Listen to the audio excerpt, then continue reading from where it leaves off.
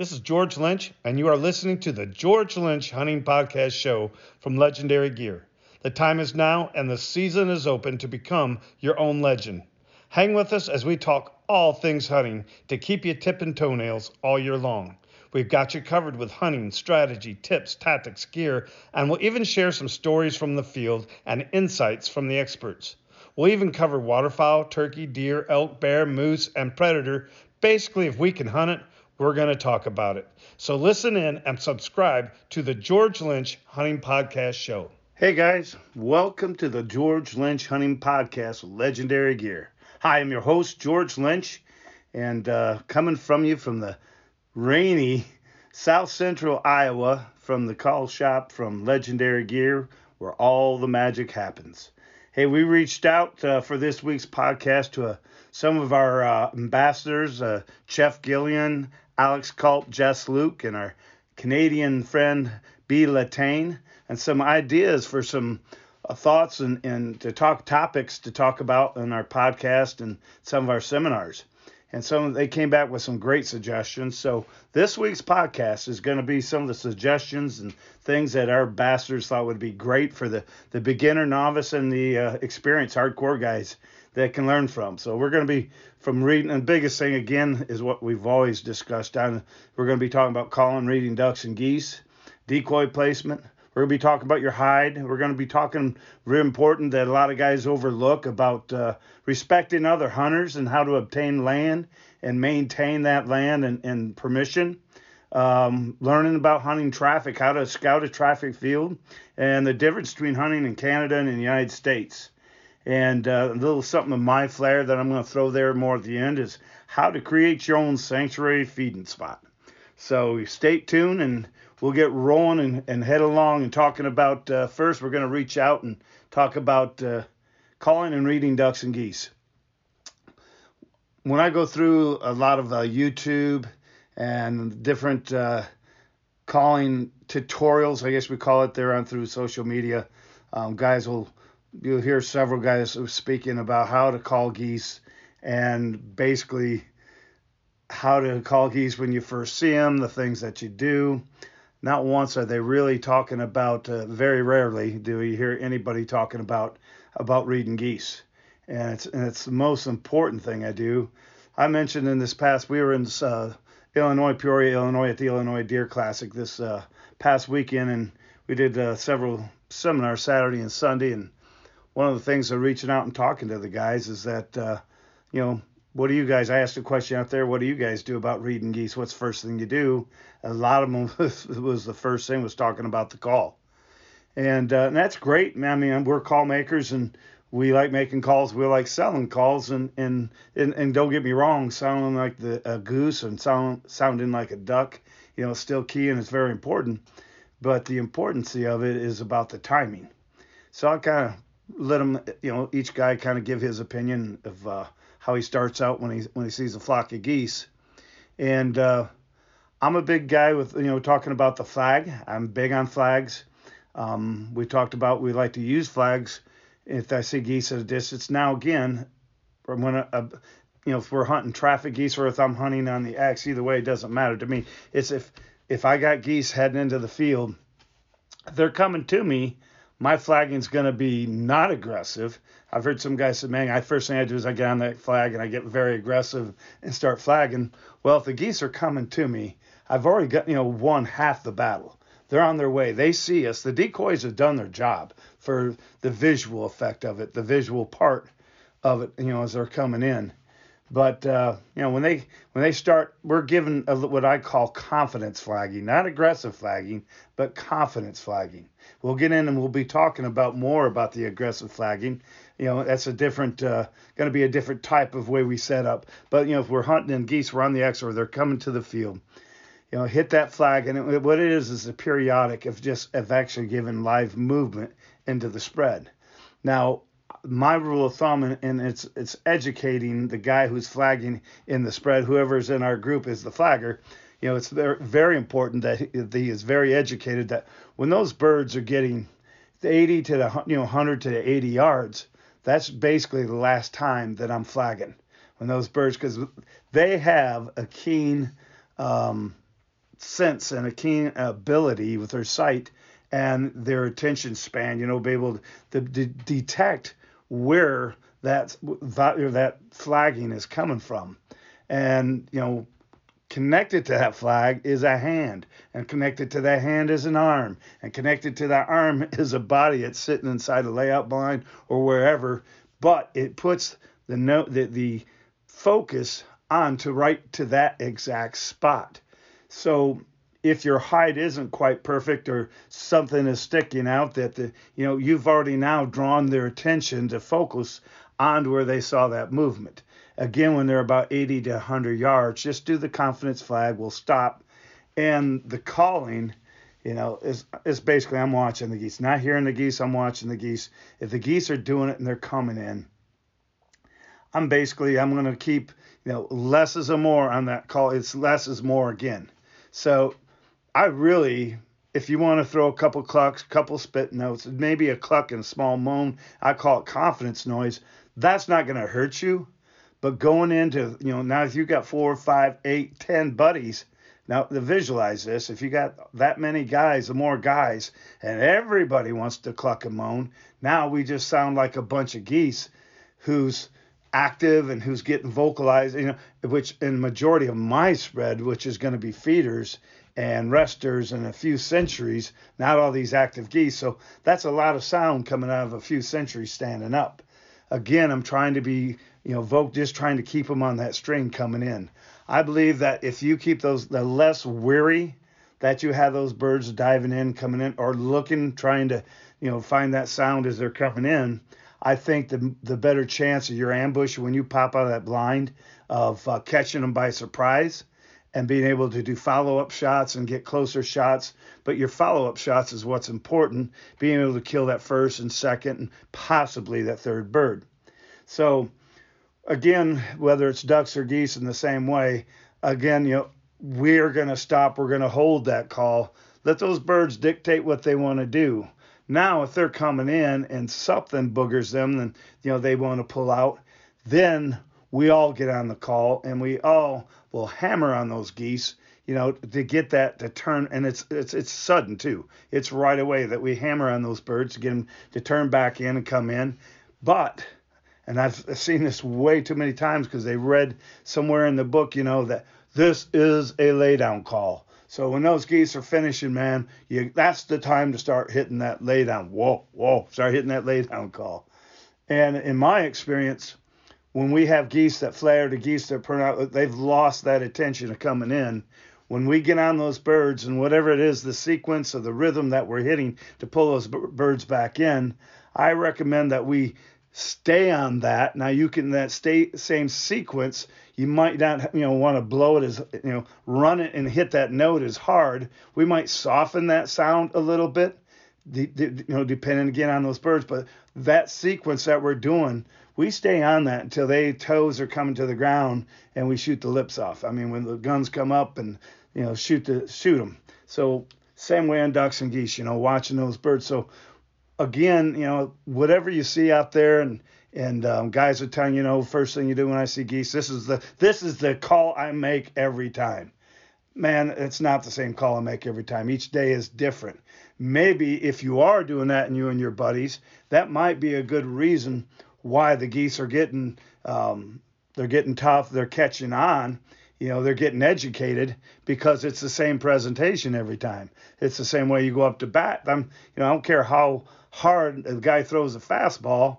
If that's all he's got is a fastball, sooner or later you're going to start tagging the timing, and good enough hitters are going to start tagging that fastball.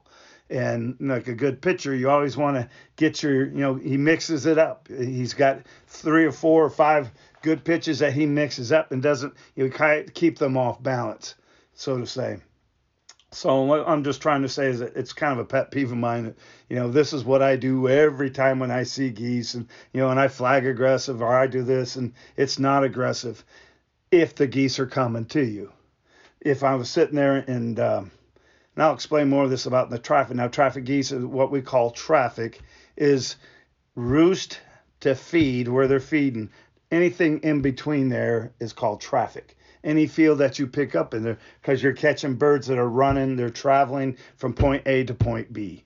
So what I'm trying to do is actually I could say point A to point C, and point B will be the traffic field, somewhere in between there.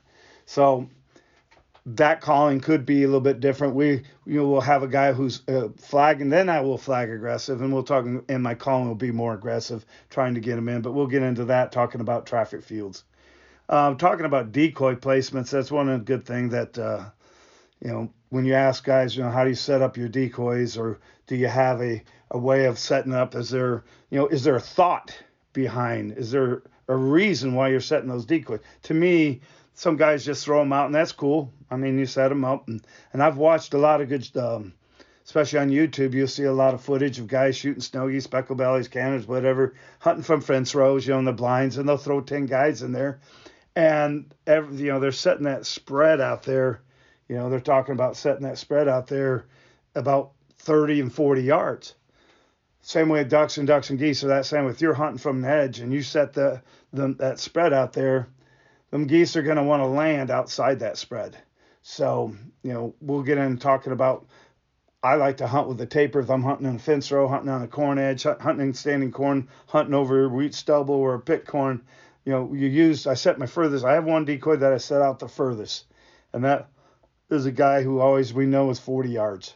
Or if it's your limit, you want to set 30. But I always I have sentries that I set out at 40 yards. That's my strategic decoy.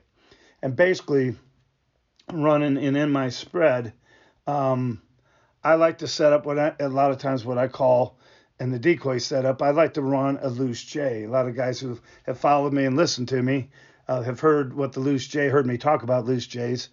But if you can imagine a J and with the hook, and as the arm comes up, you can either run that straight. I like to run as I get near the end of my J. I like to taper that J arm out just a little bit.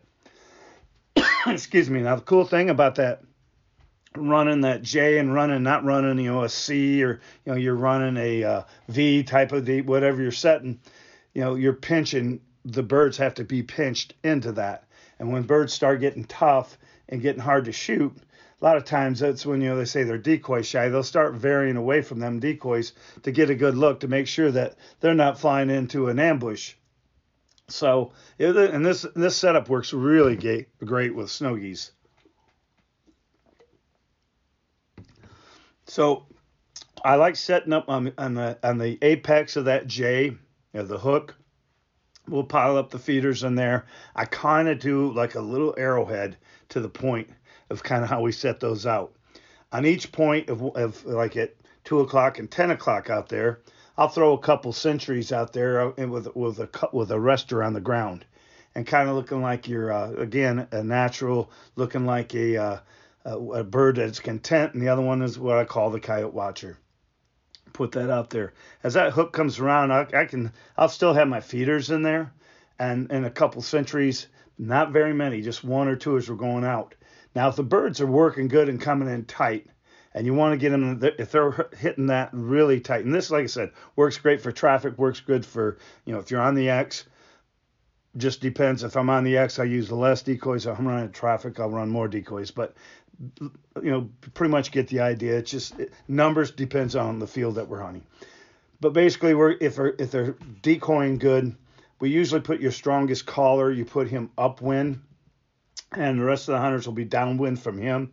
And what I like to do is that if we have a straight wind flying into the apex of that J, as that arm comes up, what we call a crosswind, then I like to put my hunters and myself, we got 3 or 4 guys who I like to hunt with, we will sit in that cross arm with the decoys all around us. There you can mix in some silhouettes if you want around the blinds, along with the full bodies. Basically, the silhouettes work great of hiding the blinds in, but we'll run more of what I call a crosswind, which is really cool because that crosswind sitting there and those birds are working in, and this works great if you let the guy who's completely upwind do the calling, and the guy's downwind wait for him to make the call, because if the last guy wants to shoot the birds, is that he can't help it, and he's overwhelmed when the birds are right in front of him, yet haven't made it all the way down the lane. He starts shooting, then, well, he's going to be sitting in the truck with the dog, and actually the dog's going to take his place. But it works good if they let them birds suck in. Their attention span is straight in front of them, looking at that hole. That's a good time that to put motion. If you're going to have motion on your decoys, just in that spot. To me, motion goes. You want motion where you want the bird's eyes to be, and that putting their eyes is going to be away from me. I don't want their eyes looking for me, hiding in that blind. So what I'm saying, if you're sitting in the apex of that hole and you're doing that flagging all the way and you're flagging aggressive, those birds are keyed in and locked in on that location. So this whole time as they're coming in, their eyes are right there. And the first thing, what happens when you open the blind, you're flaring birds, and then you're starting to shoot, and then second and third shots, you're shooting birds flying away. With the crosswind, letting the birds suck in and coming in on this setup, the cool thing is, you let the birds work till everybody's got a shot. You're all in good killing range. They're in 20, within 30 yards. Because basically I set on my hook on the other end. Again, I talk about a strategic decoy. I'll have a sentry there, and it's just a rule of thumb. I always know that I got my decoy, anything that's inside that is 30 yards. It's ready to shoot. It's kill time. Sometimes it's very easy, and it's happened to me to misjudge. The geese weren't quite as close as you thought they were when you were looking through the blind screen, and you come up and it's like everybody's like, oh man, you misjudged that. And then we still shoot and we're educating, and you might cripple some, but and these ways, my ways that I'm doing, not saying it's the only way, but my way, these all come from years of hunting and years of guiding. So as I've spoken before, we come up with this because when your money that you're getting and your paycheck when you're a guide, the more you get successful kills and more that you have birds on the feet of your clients, the better your tips and the more you're going to get paid and the more you're requested. So you got to be successful. Clients aren't going to, it might be cool to listen to somebody really good on a call for the first half hour, but after flock, they're not pulling in and we're not finishing up and we're not shooting birds in our face, your calling ability isn't that important anymore. So again, with this hunting a crosswind, you got the bird, his eyes are right on that apex of that hole. Now to the side here we are. So when you're coming up, the reason I'm saying it is so when you look at the side, I got necks, heads, I got organs all open, you got wings, so much more to get good killing shots. It's an angle for better killing shots, but a lot of times, it depending on the strong wind, but on any wind, when them birds get flared, a lot of times they'll turn with the wind to head out of dodge. Why do they turn with the wind? Well, it's the way he can fly out of there the quickest. And so not every time, but majority of the time, they're going to choose to pull with that, turn with that wind. So what you got now is birds, instead of going away from you, either going straight or they're going to be probably 9 times out of 10 a quartering away from you. You still got good wings, you got organs open, and a possible headshot in there. So to me, it's a more ethical type of shooting. It's a more ethical on your second and third shot, not just crippling birds, but having more chances to have organs and wings and stuff like that you're taking advantage of. So that's why decoy placement is so important with me on that. And like I said, I kind of mentioned in on the hide and how we move and using that loose J and where to put the hunters and how we hide. And where we hide again is places that we do not want the bird's eyes looking. It's you're pulling back away, and so as these birds come in, you're not in their sight of pattern or their pattern of sight. That's what I'm trying to say. You are off to the side, and it's easier to sneak up on someone once he's walked past you than it is to come from the front and then run at him. He sees him and he knows what's happening. Coming from behind, wow, he's in trouble. And so when I talk about the hide, and of course everybody knows the importance of having being concealment. If not, they should. And if they learn that, they're probably going to start being more consistent if they haven't paid attention to it. And there's a lot of great camo out there. And guys, what camo? Well, I've been a Sitka guy for one of the first days that Sitka came around, and it's great stuff. But I do not depend on Sitka or Mossio or any other camouflage that is going to hide me altogether and depend on that. It's To me, it's the comfort, the durable of the clothing. I do like the camo, does help blend in, but you cannot mistake and beat what I call God's camo. And that's basically whatever you're hunting in, whatever the natural vegetation in that field, that's what you want to use to hide with. I don't care. I hunted years ago. We did a hunt with Michigan Outdoors, and some of you guys in an earlier podcast might have heard that we were talking about it, but we did a hunt where we hunted a cucumber field, a pit cucumber field. And I never knew that, but Canada geese love cucumbers. We even shot an orange collar out of that field that day in the film on the hunt. But what we did, you look around and it's a bare ground, and instead of risking, putting a blind up, and even though that blind might be in shadow grass or it might be in real tree, wherever, or mat gear, whatever it was back then, the blind's still going to have it, it doesn't blend in with that natural vegetation, the dirt. And so what we did, we dug down, took shovels, dug down like 2 feet into the ground and tapered it so our legs weren't down as far. But actually, excuse me, I had that backwards. We tapered it so the legs were down further. Your butt wasn't as far down into the ground. But what we had is they took remesh, concrete remesh, and they cut a big hole, and it was made so you could lay this remesh down. It had a door we could open up, and it laid flat on the ground. So when you laid that down, we thatched it all with cucumber vines, and just had it loaded up. I'm telling you, when you stood back, it was completely flat. Was it the most comfortable thing? No, I'm not going to tell you it was the most comfortable thing. We did have pads and stuff we used, but it was very successful. We had geese that were on the toes, and you look back, it was a little effort that we put in there. And again, I would recommend that you get the landowner's permission before ever digging a hole in a field. And if you do, always make sure you cover it back in, fill it back in. But if you got the okay and you and prove that every time you fill them back in and you rake them back up, it is a killer way. It takes a little effort.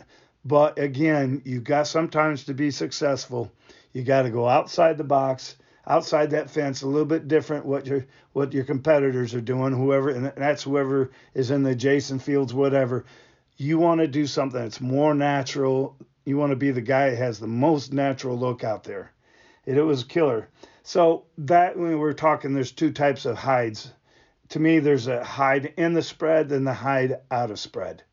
Now the out of spread, I'm going to get talking. That's going to be your fence rows, peninsulas, standing corn, anything like that we sit on the edge, and the landing zone is going to be out in front. You're out of the path. You're not into the decoys. The decoys are setting out. It is a great way. I recommend this a lot of times to the guys because even out here in Iowa, the first thing I do is we're blessed. We have a lot of our fields out here on terraces. What I mean is that there are height differences in the field, and there'll be strips where brush and maybe they put irrigation pipes and stuff like that. You'll see them standing up, the big orange pipes.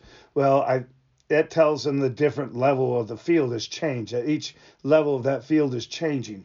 Well, changing like that, it's a great way. We set up and hunted coyotes and A-frames this way, but it's a great way to tuck your A-frame onto that downside of that terrace, thatch it all up. So when the birds are up above, you have the terrace. See, they're not on the ground, but they're from up above looking down. There is a soft line that blind has a backing to back right in and disappear. Same way. And when we're hunting terraces, I kind of set decoys on both sides. I put the majority on the downside of that hill and a few on the upside. And a lot of that is those birds, when they see that birds on the upside hill more, they'll start locking. And a lot of times they know they're going to swing, but man, a lot of times they'll come right over your top of your A-frame because they can't see the A-frame. They'll do a slow pass 20 yards right above your heads. And that's a good time to cut their necks, heads, and bellies, everything open. It's a great way to set up. If you're going to set up on a fence row or set up in the woods, it's great. And I was talking earlier, I mentioned, you'll see a lot of guys do this on social media and the YouTube and videoed hunts. And a lot of calling and the birds coming down, though when you set your decoys out there 30 and 40 yards, and you have a straight line running back and forth because of predation, because of danger, pretty much I will say the majority of your birds are going to come in. They're going to hit that wind and circle out and short stop. They're going to go on the outside, many times land on the outside, either right into the decoys or on the far side of those decoys, for the fact that, keeps them from danger. They don't want to be, the geese between the cover and the other geese. They want to be in safety in numbers, but being on that other side. If you know that, that's how they think and what they're doing, you can adjust for that. And like I said, when you're setting them out at 30 and 40 yards, you're going to be shooting 40 yards and probably 50 yards on your birds. You set it up that way. It isn't the birds because they were tough to kill. You basically set it up and opened the door for them to land there. So what I like to do is I'll go downwind a ways, and then I'll set some decoys probably 30, 40 to 50 yards out there. And as they're coming up that line, I will taper that line and pinch it towards past, whoever upwind is the last hunter. That's where I will pinch and then curl and make a pocket. And again, you might call it a loose J from there, but that J will start there and then taper out and loosen out. What it does, when geese are, if they are a little shy or if they are a little bit unsure, by pinching those close and the ones outside, you can actually guide them birds. They'll actually follow that taper. And even though they're not dropping in the first time in, a lot of times they will drop to 25, 30 yards or 20 yards, and they'll follow that taper and go right, especially if it's standing corn you're in. Oh my goodness, it's murder. You especially get onto some pickle buckets and sit back about 2-3 rows back into that corn. And those birds, when they come in, a lot of times they'll follow that pinch in, and they'll hover about 20 yards above the corn and getting ready to hook to come back around. Great time to shoot them then. If you want to wait for the hook for them to come in and that they'll land. But, to me, anytime we got that they're coming to us, not going away from it, coming to us, and that they're at that 20-yard mark, it's pretty much, you got the open sign and to shoot them. And I think you'll do pretty well on that. But just remember, and think about it a little bit, how you set it up. And once you start, you can utilize the power of that decoy, not just calling. Now, you heard me talking that I've really stressed a lot about being concealed, using natural vegetation. I've talked about, flagging, but flagging from a distance, flagging just enough to get them to be sure to come through, if they see movement, and it helps. So we've been stressing a lot of that and how we place that, and I really haven't been talking about the calling. Again, the reason why I'm doing that is because calling's important, but it's, again, you want to dictate and let the birds dictate when to call. Like I said, if they were coming in and they hung out there, and here's your setup, or whether you got the hook, if they're hanging there and I'm not sure what they're going to do, I will make some noise. I'll do a couple spit notes, couple spit moan, and then stop. And it isn't how many notes you do it. It's a couple quick spit moan that sounds something. Kind of hit them with a couple of quick spit moans just to get that bird to give me a reaction. Now, a lot of times, just a couple times of that couple quick spits will give enough that they'll come in and finish up and light in the hole. If they do give me a little bit, but still want to pull back out a little bit, then you can start picking up and then start adding a little bit of aggression to your call. And then if they really want to hang, then everybody can chime in and then turn on the music. And again, if they don't, then you didn't lose anything. You didn't hurt yourself. But again, I'm letting the geese dictate what I'm going to do in my call, what I'm going to do with my call. That is so important. Again, be careful when you're watching out there in a seminar, or you listen to instructional, some type of video. This is what I do every time when I see geese. Again, the call doesn't dictate, the geese dictate what's going to happen. Good rule of thumb to remember. So we got into talking about the hide. We talked about decoy placement, reading the ducks and geese, talking about basically, it's the same thing with ducks, is basically reading with geese. One rule of thumb I will say, and probably more with ducks, more with ducks, but it is still a good rule of thumb with geese as well, is that remember this. A duck, I like to blow at the side, run that call, hit that side, and as they're going away, you're gonna run that call, throw those notes on the sides and as they're going away, at their butts, at the side and the butts. Always calling at their side and at the butt. It's a good rule of thumb that always remember. So when they're coming in, it's always give them an opportunity to finish. Don't blow them out of the hole. Don't blow them. I bet there's been more duck calls have saved more ducks' lives than anything for guys blowing them out of the hole. And the same way with geese. We're going to talk, mentioned earlier, talking about hunting traffic. And like I said, there's two types of hunting with me. There's the hunting the X. And that X, what that means is you're hunting the spot that the birds are going. They're naturally going there. They've been coming there every day. They haven't been blown out. So those geese are on the X. They're coming there. To me, when I'm hunting the X, again, even though there might be 300 geese in that field, if I could get away with a hide, and it's all about you got to have the good hide first. And it's not all the time about, hey, if you got 6 guys, you got 8 guys going to hunt. If you got 8 guys going to hunt it, this is how, if I was on the X, this is how I would hunt with 8 guys on the X. I would go out with 4 guys, set up in my hide to hide 4 guys, get those birds, and not using a whole bunch of decoys to have to hide 8 guys, because you cannot lose those first birds coming in. And if they're coming on their strings, once they start coming, and then right behind them, the first geese know that field pretty much is vacant when they reach in there. And again, we'll talk about it. Then they show up if 2 weeks of going there every day, and the parking lot's crowded. They're going to go around and leave. They're going to go to the next place. And it's the same way. So once you get those first birds, and if you lose those first birds, and there's other birds coming behind them, definitely with specks and with snows, you lose that first bunch, it's follow the leader. And you basically, it's screwed up. But what we've done a lot of times hunting with, if I'm going to put more than 4 guys out in the field, if you had 8 guys, we'd go out with 4 guys first. And if our limit's 2, 3, whatever, we'd have 2 volleys, boom, boom, switch guys again, put another 4 guys in there, boom, boom. Again, what we're trying to film, a lot of times we were filming. So you're trying to you want those birds to suck up into the hole. You want to get that maple leaf. You want that down. It's really tough with 8 guys trying to get a good hide, trying to control 8 guys, and everybody's in there shooting and when to stop shooting or when to shoot. But, if you got a bunch of guys you want to hunt with it, maybe look at switching your groups and after, one group gets their limit, pull out, put the next group in, let them get it. I like the rule of, to me, it doesn't matter how many groups I got. If each group, we give guys 3 volleys, you're out, 3 volleys and out.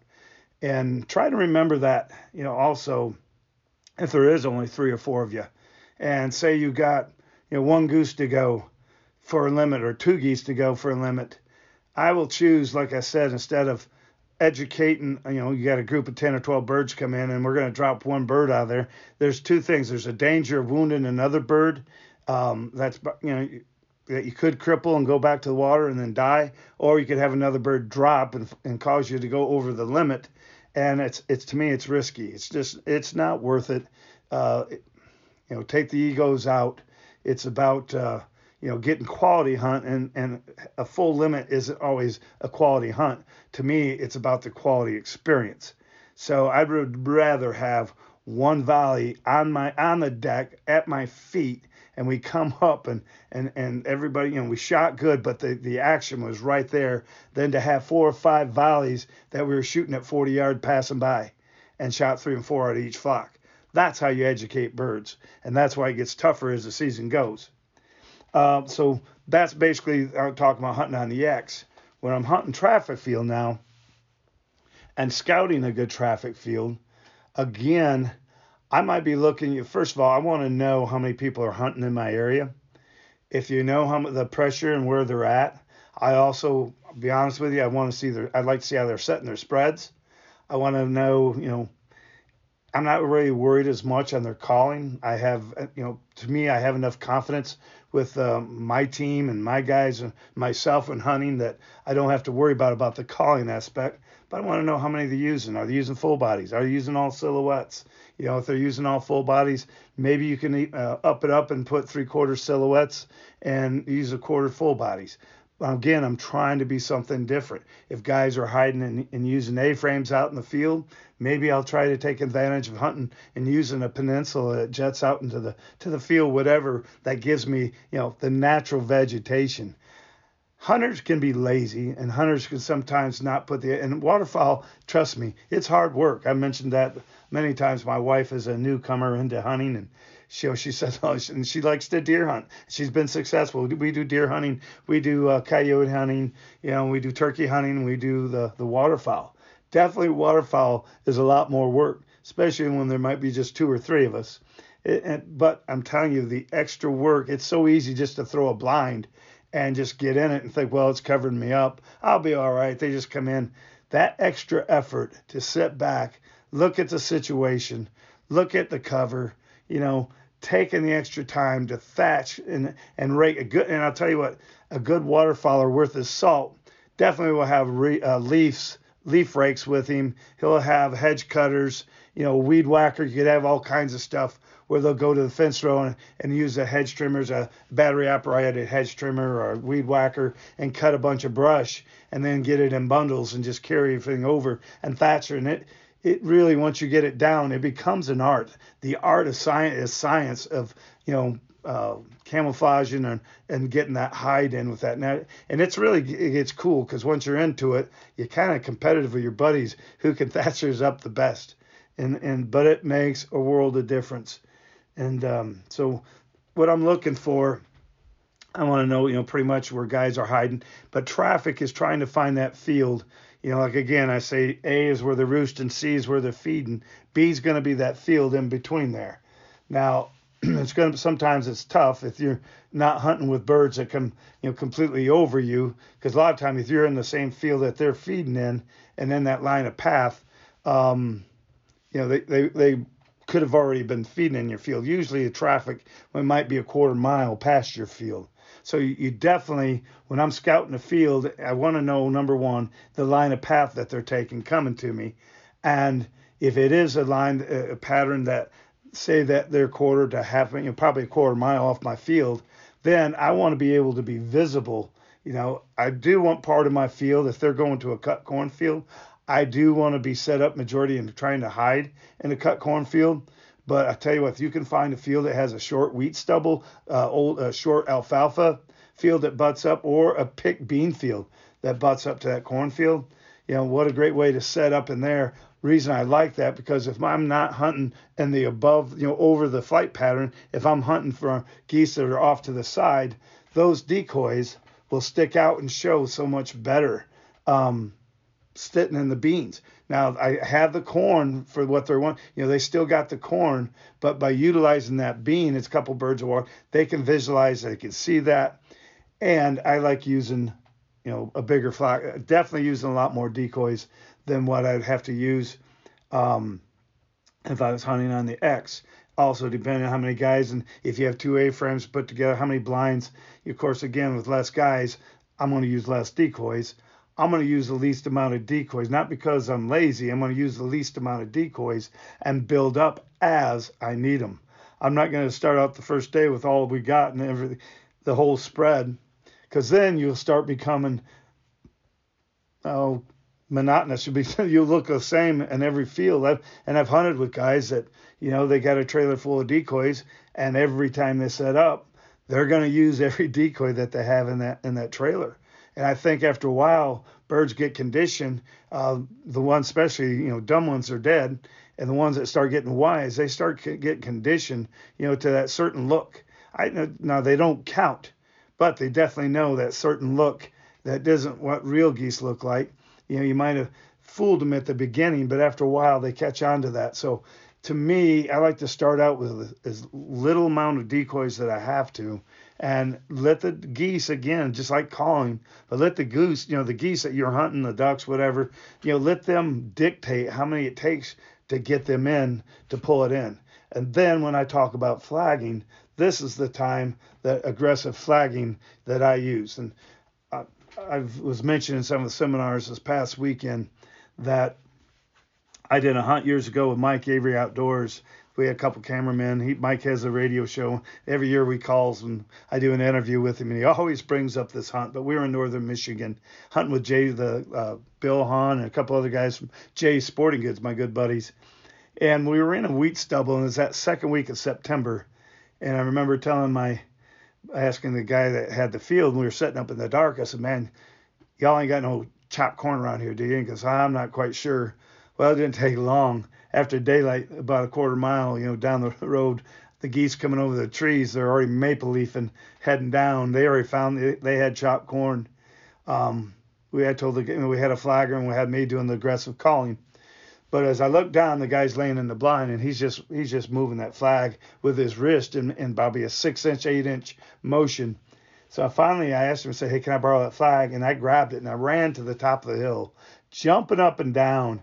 And I was flagging that flag from almost 8 feet down to the ground, swing it back up, back down, and running on top of that hill. I pulled 3 different flocks from coming over them trees, starting to maple leaf, by doing this aggressive flagging. And as they were coming, I'm running that one arm, running back to the blind and flagging that thing as fast as I go, jumping in the blind. And then we shot some geese, and we shot into all 3 of those that came in close enough and got our shots. Mike was joking, first time he saw that, thought I lost my mind.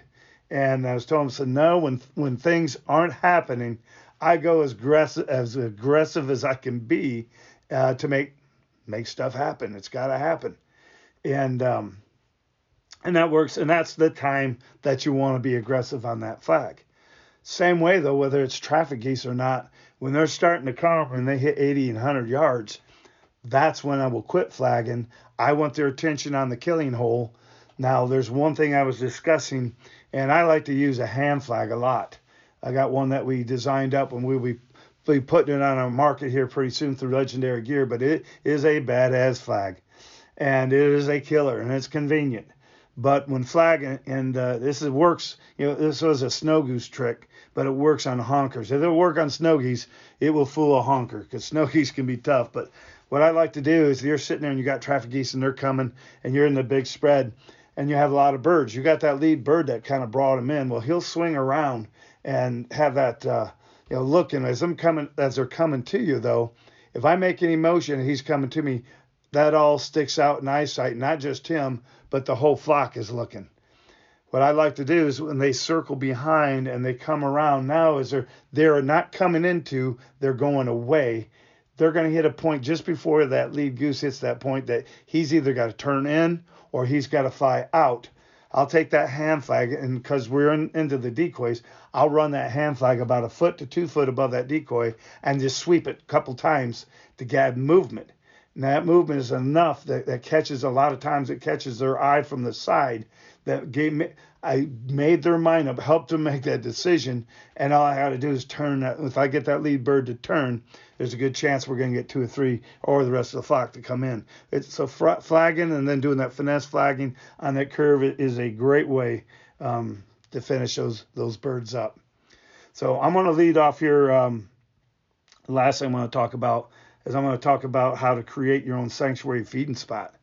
And what I call a sanctuary feeding spot is a feed that the geese can have, or ducks, but mainly we're talking hunting ducks and geese in the field, but geese, but is a field that is basically that no one can hunt it. No one can ever hunt it. Those birds will go out of their way to fly there because they are not harassed. And the cool thing about that, especially in the late season or in the early, say that November, last of October, I always said, when the molt migrators, when September and so late second week of September, when you start getting the 3 and 4 days of north wind, get your butt out in the field, because those molt migrators are going to be the first one to fly down. They're going to take that tailwind, and that's when the migration is going to start picking up from there on. So when you start getting, Thanksgiving, and when you got a full of migration and local geese botched together, the field that holds the birds are going to keep attracting birds. They know they're there, and it's numbers and safety. Now, I'll be hunting the B field. We've always got our B field locked up, which is from A to C. But the ideal spot is when you find that, and if you have a field that's next to it, adjacent, I'm telling you what, if you have to lease that field, but lock that field up that no one else can hunt in that field, what we'll do is we'll go in as we go to set our traffic field, go over to that field and maybe throw six full bodies, leave, go do your hunt. After hunt, pick them up. And maybe the third or fourth day, we keep, each time we hunt it, we keep adding another dozen decoys, 2 dozen decoys. Maybe by the week, I'm sitting there, maybe after 4 or 5 days, I might have 3 or 4 dozen decoys out there, still not hunting it. I'm just putting those birds. What will happen is that those decoys will start, because there's so many birds going over and they're feeding on this field, but birds are opportunists, and you'll start pulling some of those geese from that field that was going to the big field, will start jumping over. And if you can watch that, and if you watch it yourself after you hunt, or have one guy, as you're hunting, the birds fly, drive by it real quick and say, man, we're starting to get birds piling up in our field. They're starting to come in. We'll watch those birds. And when I start getting 100, 150 birds that are jumping them from the other bird, that the other field that might have 1,000, might have 500, 600 in there, they start hopping over there, and we'll give them a couple good days to get used to it. Then what we'll do is we'll go in and slide. And of course, each night when I'm done hunting the C field, or the B field, we'll go over there and pull our decoys. I don't want them to see the same thing every time. So then we'll go, but after the birds are left.